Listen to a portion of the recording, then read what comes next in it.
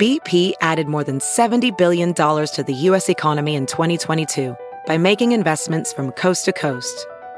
Investments like building charging hubs for fleets of electric buses in California and starting up new infrastructure in the Gulf of Mexico. It's and, not or. See what doing both means for energy nationwide at bp.com/investing in America. It's Merriam-Webster's Word of the Day for July 20th. Today's word is paste, spelled P-A-S-T-E. Paste is a verb that means to strike hard at or to beat or defeat soundly.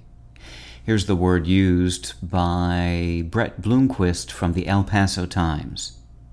A year ago, the miners were pasted by Texas early in the season, but had reason to leave feeling all right about itself.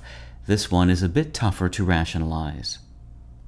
We're not talking about adhesives here. The paste of interest today came to be as an alteration of the word baste with a B, which means to beat severely or soundly.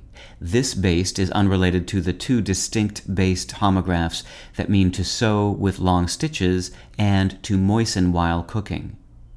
The exact origin of baste is uncertain, but it probably comes from the Old Norse word beysta, meaning to bruise, thrash, or flog. Baste was first seen in the 16th century, but paste didn't turn up in print until the mid-19th century, and it only recently acquired its defeat sense. Baste is now less popular than paste with a P, though its relative lambaste, to beat or to censure, is prevalent. With your Word of the Day, I'm Peter Sokolowski. Visit Merriam-Webster.com today for definitions, wordplay, and trending word lookups.